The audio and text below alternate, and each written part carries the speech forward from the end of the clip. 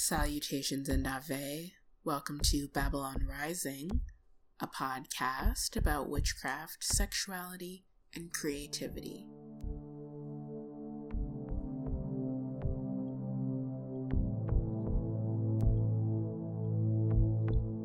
Isn't there more to everything than following a bunch of old rules? Isn't there more to everything than following a bunch of old rules? Old rules? Isn't there more to everything than following a bunch of old rules? It's your host, Jay, and I'm so glad to be back for another new episode of the show. This time, we'll be talking about another subject matter, which I hope you'll also be excited for the same way that I am, which is we're going to be talking about visual art more in this episode. I know that in the episode introductions, I talk about this being a show about art and creativity and sexuality and magic, and I'm really gonna earn that description for this episode, for this I'm gonna earn that description for this podcast, this episode, because I kind of wanted to talk about enchanting work and a method of enchanting visual artworks, because I think a lot of us understand the sort of inherent spiritual power of art, and the process of engaging with visual art is already meant to be something that is very moving and influential to people, and it is. But I kind of want to get into a little bit the difference between the sort of art that is generally devotional art, and the sort of magical alchemical process I want to be discussing in this episode, which is less the process of visual art as a form of magic and more the process of condensing magic into visual art, and in doing so creating a kind of portal into other realities, into spirits and demons and their powers and influences over us. It's sort of working the opposite direction, if you kind of think of it. Like, for example, if you were to go to a Catholic church and attend a service, you might see statues of Mother Mary or Jesus, or stained glass windows trying to depict, the Stations of the Cross, etc., etc. And that is devotional art, and those are icons in their own right and have their own sort of purpose over people and our minds and souls.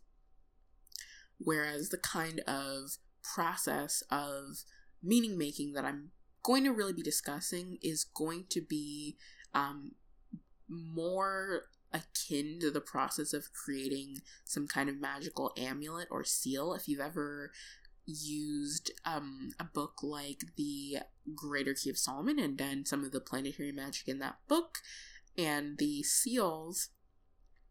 pentacles described in those books, I think that if this type of artwork is sort of on a spectrum between art that is intentionally enchanted or haunted in some form or fashion, and devotional spiritual art, generally speaking, I think this process I'm going to be describing is more akin to a sort of talisman or a pentacle, if that makes any sense, which it hopefully will, even as we continue this discussion. So, which I'm very excited to share. So, personally, I will say that for as long as I have maintained a spiritual practice, visual art has been a part of it, a part of expressing my love for these spirits and for these teachings, and constructing my own sort of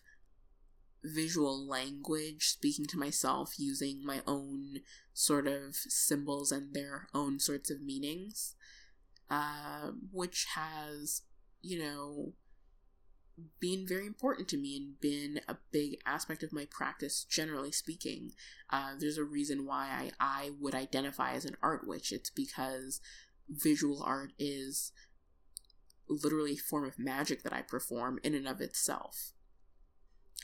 And sort of as that interest has evolved, I've sort of become more interested in haunted works of art, or enchanted pieces of art that sort of take you to a particular ecstatic moment, which this is a type of art people have been making. I'm not saying that I have thought of this new concept. I'm just trying to figure out a way that makes sense to explain it in case you are slightly less familiar, as well as sort of leading into my process for making this sort of art and the principles I hold in high value when engaging with this process. Anyways, moving on. So,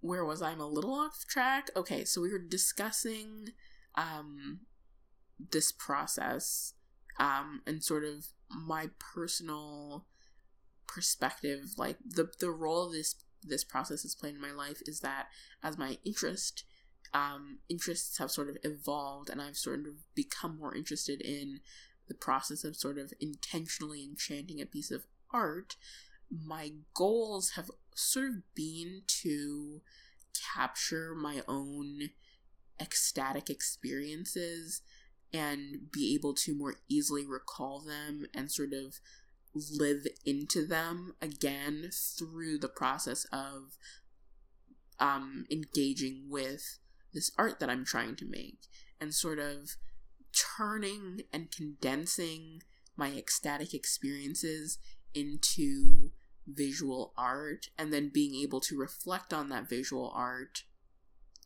and recall and sort of be transported or teleported or whatever into that ecstatic moment all over again. I thought this was a great idea. The possibilities are endless. I really want to pursue this way of meaning making. And so I did, and I sort of made my own sort of rules as I went along that I've been able to sort of proof test, I guess. So another thing I will say is that I love visual arts generally.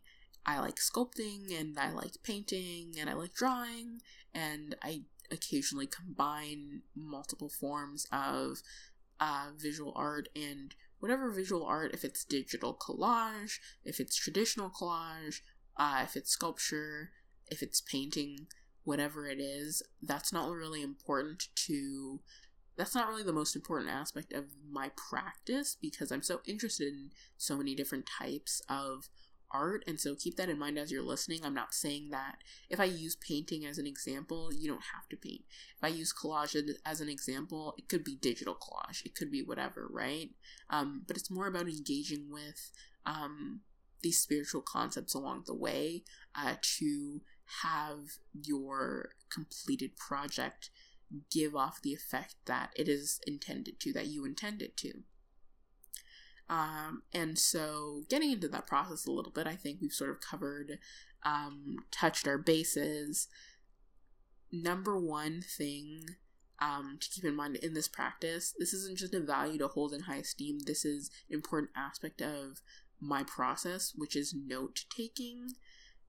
And taking notes for the intention of creating this type of enchanted art piece is more for the benefit of, I don't know about you, but I at least cannot live in prolonged states of religious ecstasy, and so I need to write things down so I can sort of later recall or revisit those feelings or those moments, and also so I can catalog what's going on to sort of add to the texture and flavor of the finished product. Maybe this is something I mentioned in plenty of episodes of the show, but the fact of the matter is that I had to be told several times that taking notes about your spiritual practice was beneficial before it actually sunk in for me. And so if you're out there listening and you're like wondering how you can advance your spiritual practice and you are not taking notes about your practice and your experiences, that is like the fastest way to level up your practice. That was like one of the big changes I made a couple of years ago. It's been almost 5 years ago now. I'm getting older, thankfully. I hope to live a long life. Anyways, so what I'm trying to say is, I'm going to mention it as many times as I can. Please take notes for whatever type of spiritual endeavors you may be embarking on. Note-taking is only going to enhance that. I mean, for the most part, you know, presumably. I don't know if there are other kinds of, like, you know, I'm sure there are other kinds of spiritual practices that note-taking would be sort of antithetical, but, you know, at the very least, in the process I'm describing, note-taking is going to be very important. Writing down conversations you're having with demons, or spirits, or gods, or aliens, etc. Writing these things down, writing your conversations down, writing down where they took you, what they looked at like, and what they said to you, and, you know, what they wanted you to do, and etc., etc. Very important. I think another thing to consider, we're moving on a little bit, is your own spiritual gifts, because, you know, we all are good at certain other things. Maybe some of us are very good at divination, or clairaudience, or automatic writing, whatever it is. Rely on those skills to help you communicate with these spirits to bring this talisman to life, because that's the point. You know, I make devotional art for very specific reasons, to do the practice of devoting myself to these demons and these spirits that I work with. And for me, devotional art is more about the practice than it is whatever gets made at the end. Whatever gets made at the end is sort of, you know, evoking that practice that I did. Whereas with this practice, even though there's a lot of intersection, of course, these things can 100% be devotional artworks. You also want to have a sort of living spiritual element. You sort of want to have the piece to have its own bit of soul or whatever. It sort of is meant to take on a very distinctive spiritual life of its own, whether it is meant to be a portal into some other aspect of reality that aids in a scrying practice, or if it is meant to be a sort of doorway that allows you more easy communication with a certain spirit or ghost or demon, etc. Very interesting stuff. Now, I think the next aspect of this practice for me that I'd like to touch on is inspiration in these spirits and their teachings. And for me, that's going to be goetic demons primarily. And that works for me, whatever works for you. But having an inspiration in these beings and what they have to say and what they want to teach you, and just finding that just so rich and rewarding, and really being driven to capture that same experience in a work of art that is living unto itself, is, I think, an important aspect of this practice for me. But again, it's not that if you try out something like this, your method needs to be exactly the same as mine. It's more I'm sort of sharing how I go about this process to be of inspiration to you and to help motivate you to create your own kind of practice of creating these types of sort of spiritually living artworks, you know? I think another important principle in this practice for me is a love of the ecstatic.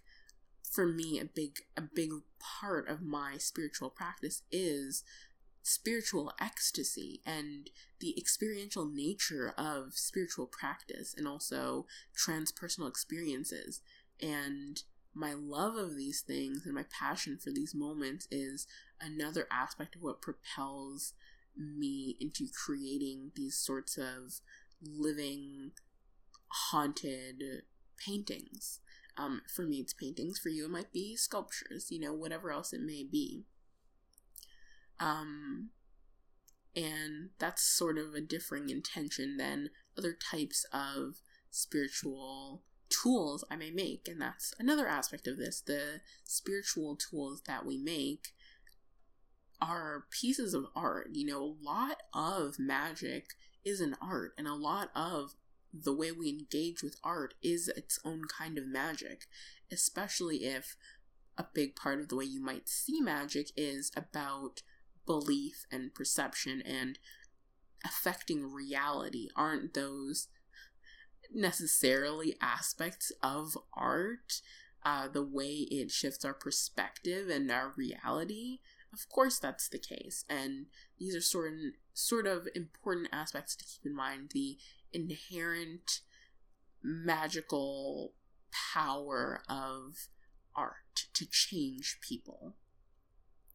So do keep that in mind as well. For me, one of my big inspirations, one of my main spiritual gifts, and one of the biggest ways I communicate with, my spirits, which are demons, is through dreams. Now, I would describe myself as being a very vivid dreamer. It's a sort of muscle that I started building relatively young, and I have it very fine-tuned. My dreams are generally very vivid, and I remember them very well. And I don't always want to, but I also know if I lie in this particular position, then when I wake up and roll over into this position, I will forget my dreams more easily. And sometimes I want that. I don't always want to remember my dreams. It can be very exhausting. However, I thought it was a good idea to communicate with one of the main demons in my practice that I wanted to really intensify my dreams.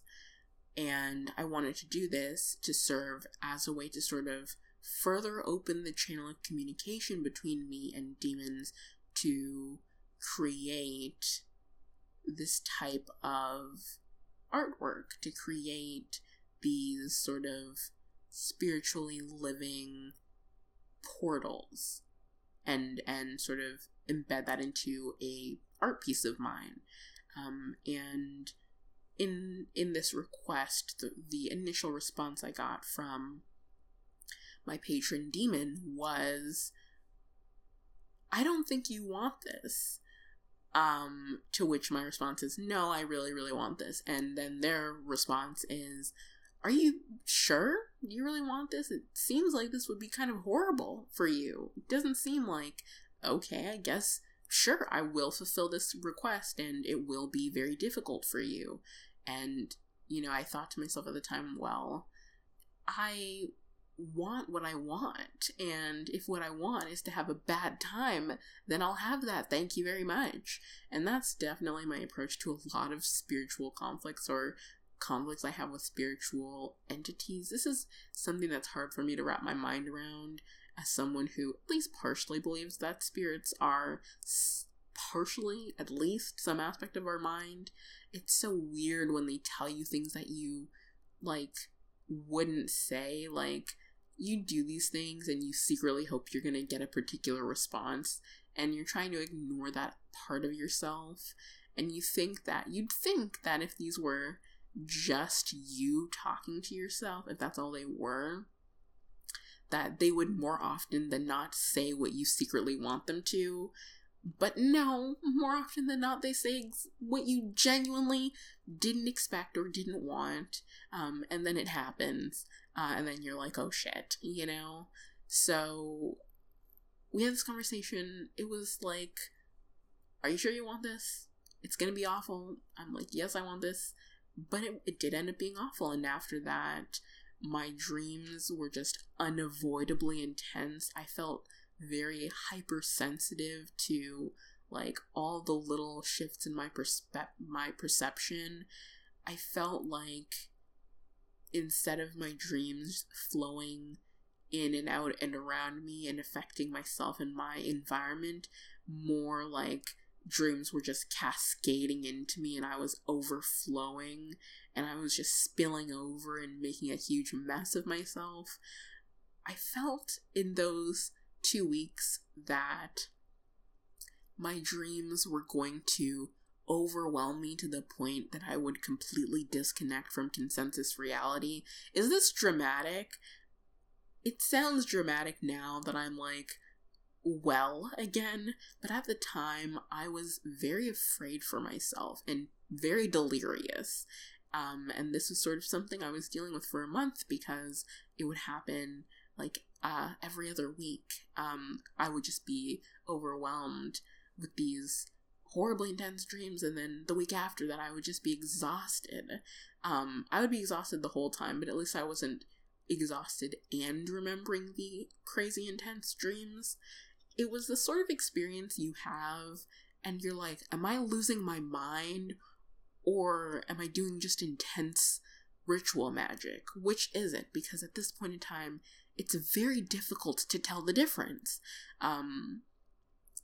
Thankfully that stopped, and I did get my wish. I had these very intense experiences and they did turn into these types of sort of living artworks I wanted to make.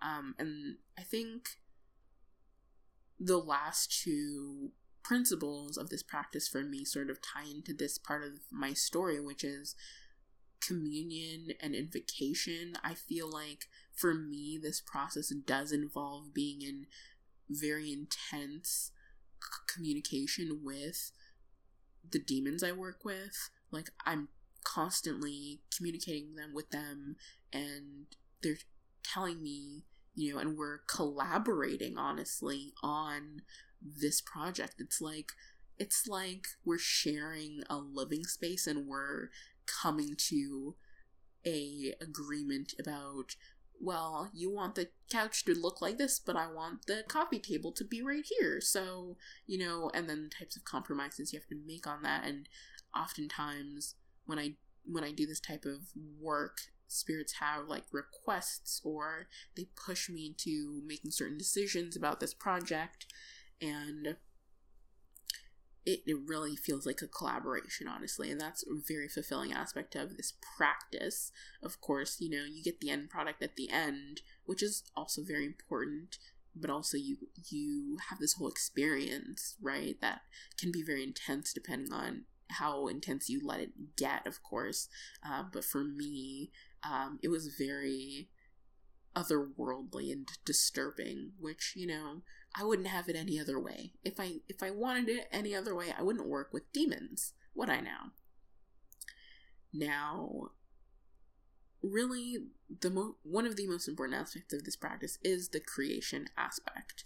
You have to make the thing, you know, you have gone through this whole process of communing with spirits and using your spiritual gifts and, you know, taking notes and reflecting on what you want, what kind of effects you want this living talisman to give off, and then you make it. I mean, hopefully this whole process is the process of making it, but you want to put together the final piece, of course, which is an obviously important aspect of this practice, the art that you get. So this is my process for creating these sort of spirit talismans in the form of my visual arts abilities. And I haven't really shared what I've made with this process, like on Instagram or something, because I don't really want to share images of haunted artwork on the internet if I am not exactly clear on what effect it would have on viewers.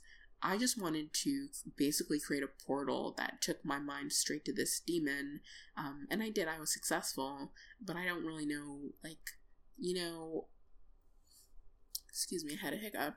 Not everyone, it's like not having a content warning on something, you know? They want to know, like, what kind of I don't want to randomly show people, like, potentially, like, haunted art pieces, you know, without their consent. So I don't, and I haven't. I mean, I did work on this as part of a project that I knew I would be sharing, but, like, I did mention, like, a bit about, I mean, I didn't give people the nitty-gritty details because I didn't need to, but in sharing this piece, which it's not like the way it works is that you look at it and you're going to be haunted forever. It's a talisman, it's a spiritual symbol, so you have to give as good as you get, you know, you have to also be consuming it with that kind of intention, which is lovely. It's a lovely aspect of this, so that's great. Personally, it has a very intense effect on me because that was part of the initial intention. It was a part of my relationship with this demon. So it's not as if anyone who sees it is going to be instantly haunted. It's just personal to me because it's about my personal relationship with the demon, so I don't really want to share it. And I mean, I don't want to share it willy-nilly, but I did need to share it because it was part of a assignment, and I submitted it for critique, and that morning of the critique I was very tired, and I was daydreaming and drifting off, and my eyes were wandering because I have a lot of interesting things hung up on my walls that distract my attention away from boring lectures. And I remember, you know, drifting off and then looking over slightly and seeing what looked like the figure in my painting reaching half of its body and an arm out towards me to sort of snap its fingers and get my attention, sort of. And this was very jarring and disturbing, and I did scream. I shrieked, and I nearly fell out of my chair. Very jarring experience. Very scary at the time, in the moment. Now I look back and I think it's funny. I think I get why that experience happened, and I get the message that I needed. I got the message I needed to get out of that experience from this spirit, and I understand why that is a response that I got.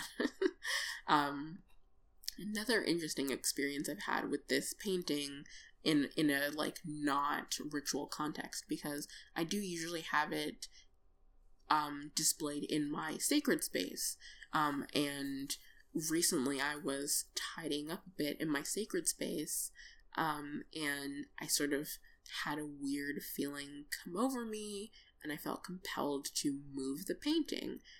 It was sort of just like I was on autopilot. A fog descended upon my mind. I needed to move the painting. I moved it without even thinking, and sort of went back to whatever I was doing at the time, tidying up, journaling, drinking tea, taking pictures, like, whatever. And it was only later, way after the fact, it's been, like, over a week now since that happened, and I've realized way after the fact, sorry, I'm a little embarrassed thinking about it, because it's the kind of thing that, you know, you'd think you would notice in the moment when these things are happening to you, but you kind of don't sometimes. Sometimes weird spiritual stuff happens, and then you're like, wait a second, what just happened again?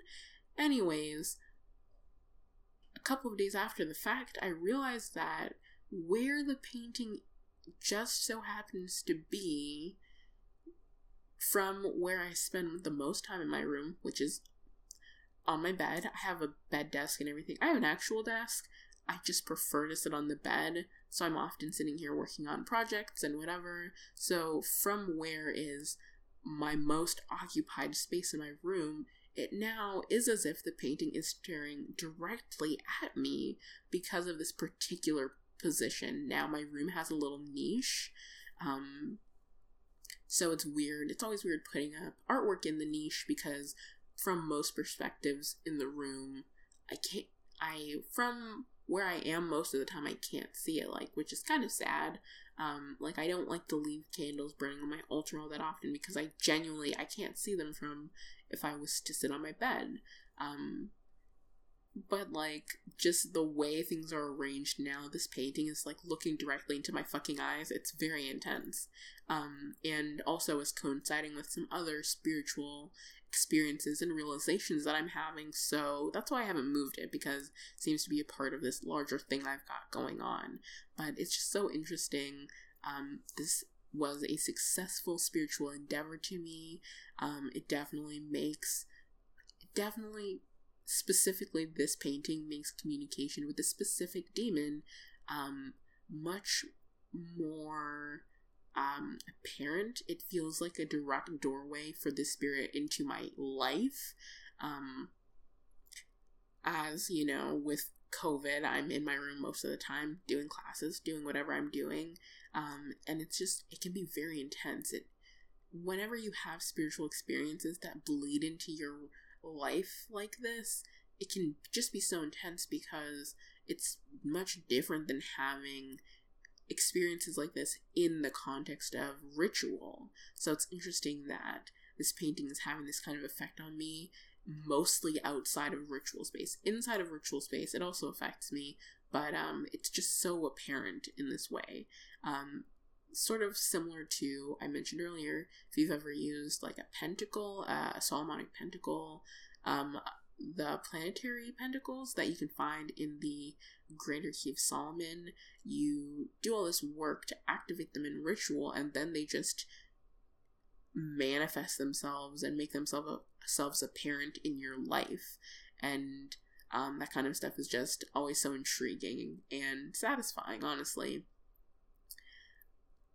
Anyways, I'm so glad to have shared this episode with you, and hopefully I've inspired you to try to create your own sort of portals out of your own artwork, and hopefully you'll also be successful in your creative spiritual endeavors. But that is it for this episode. If you have any questions, comments, or concerns, do feel free to email me at babylonrisingpodcast@gmail.com.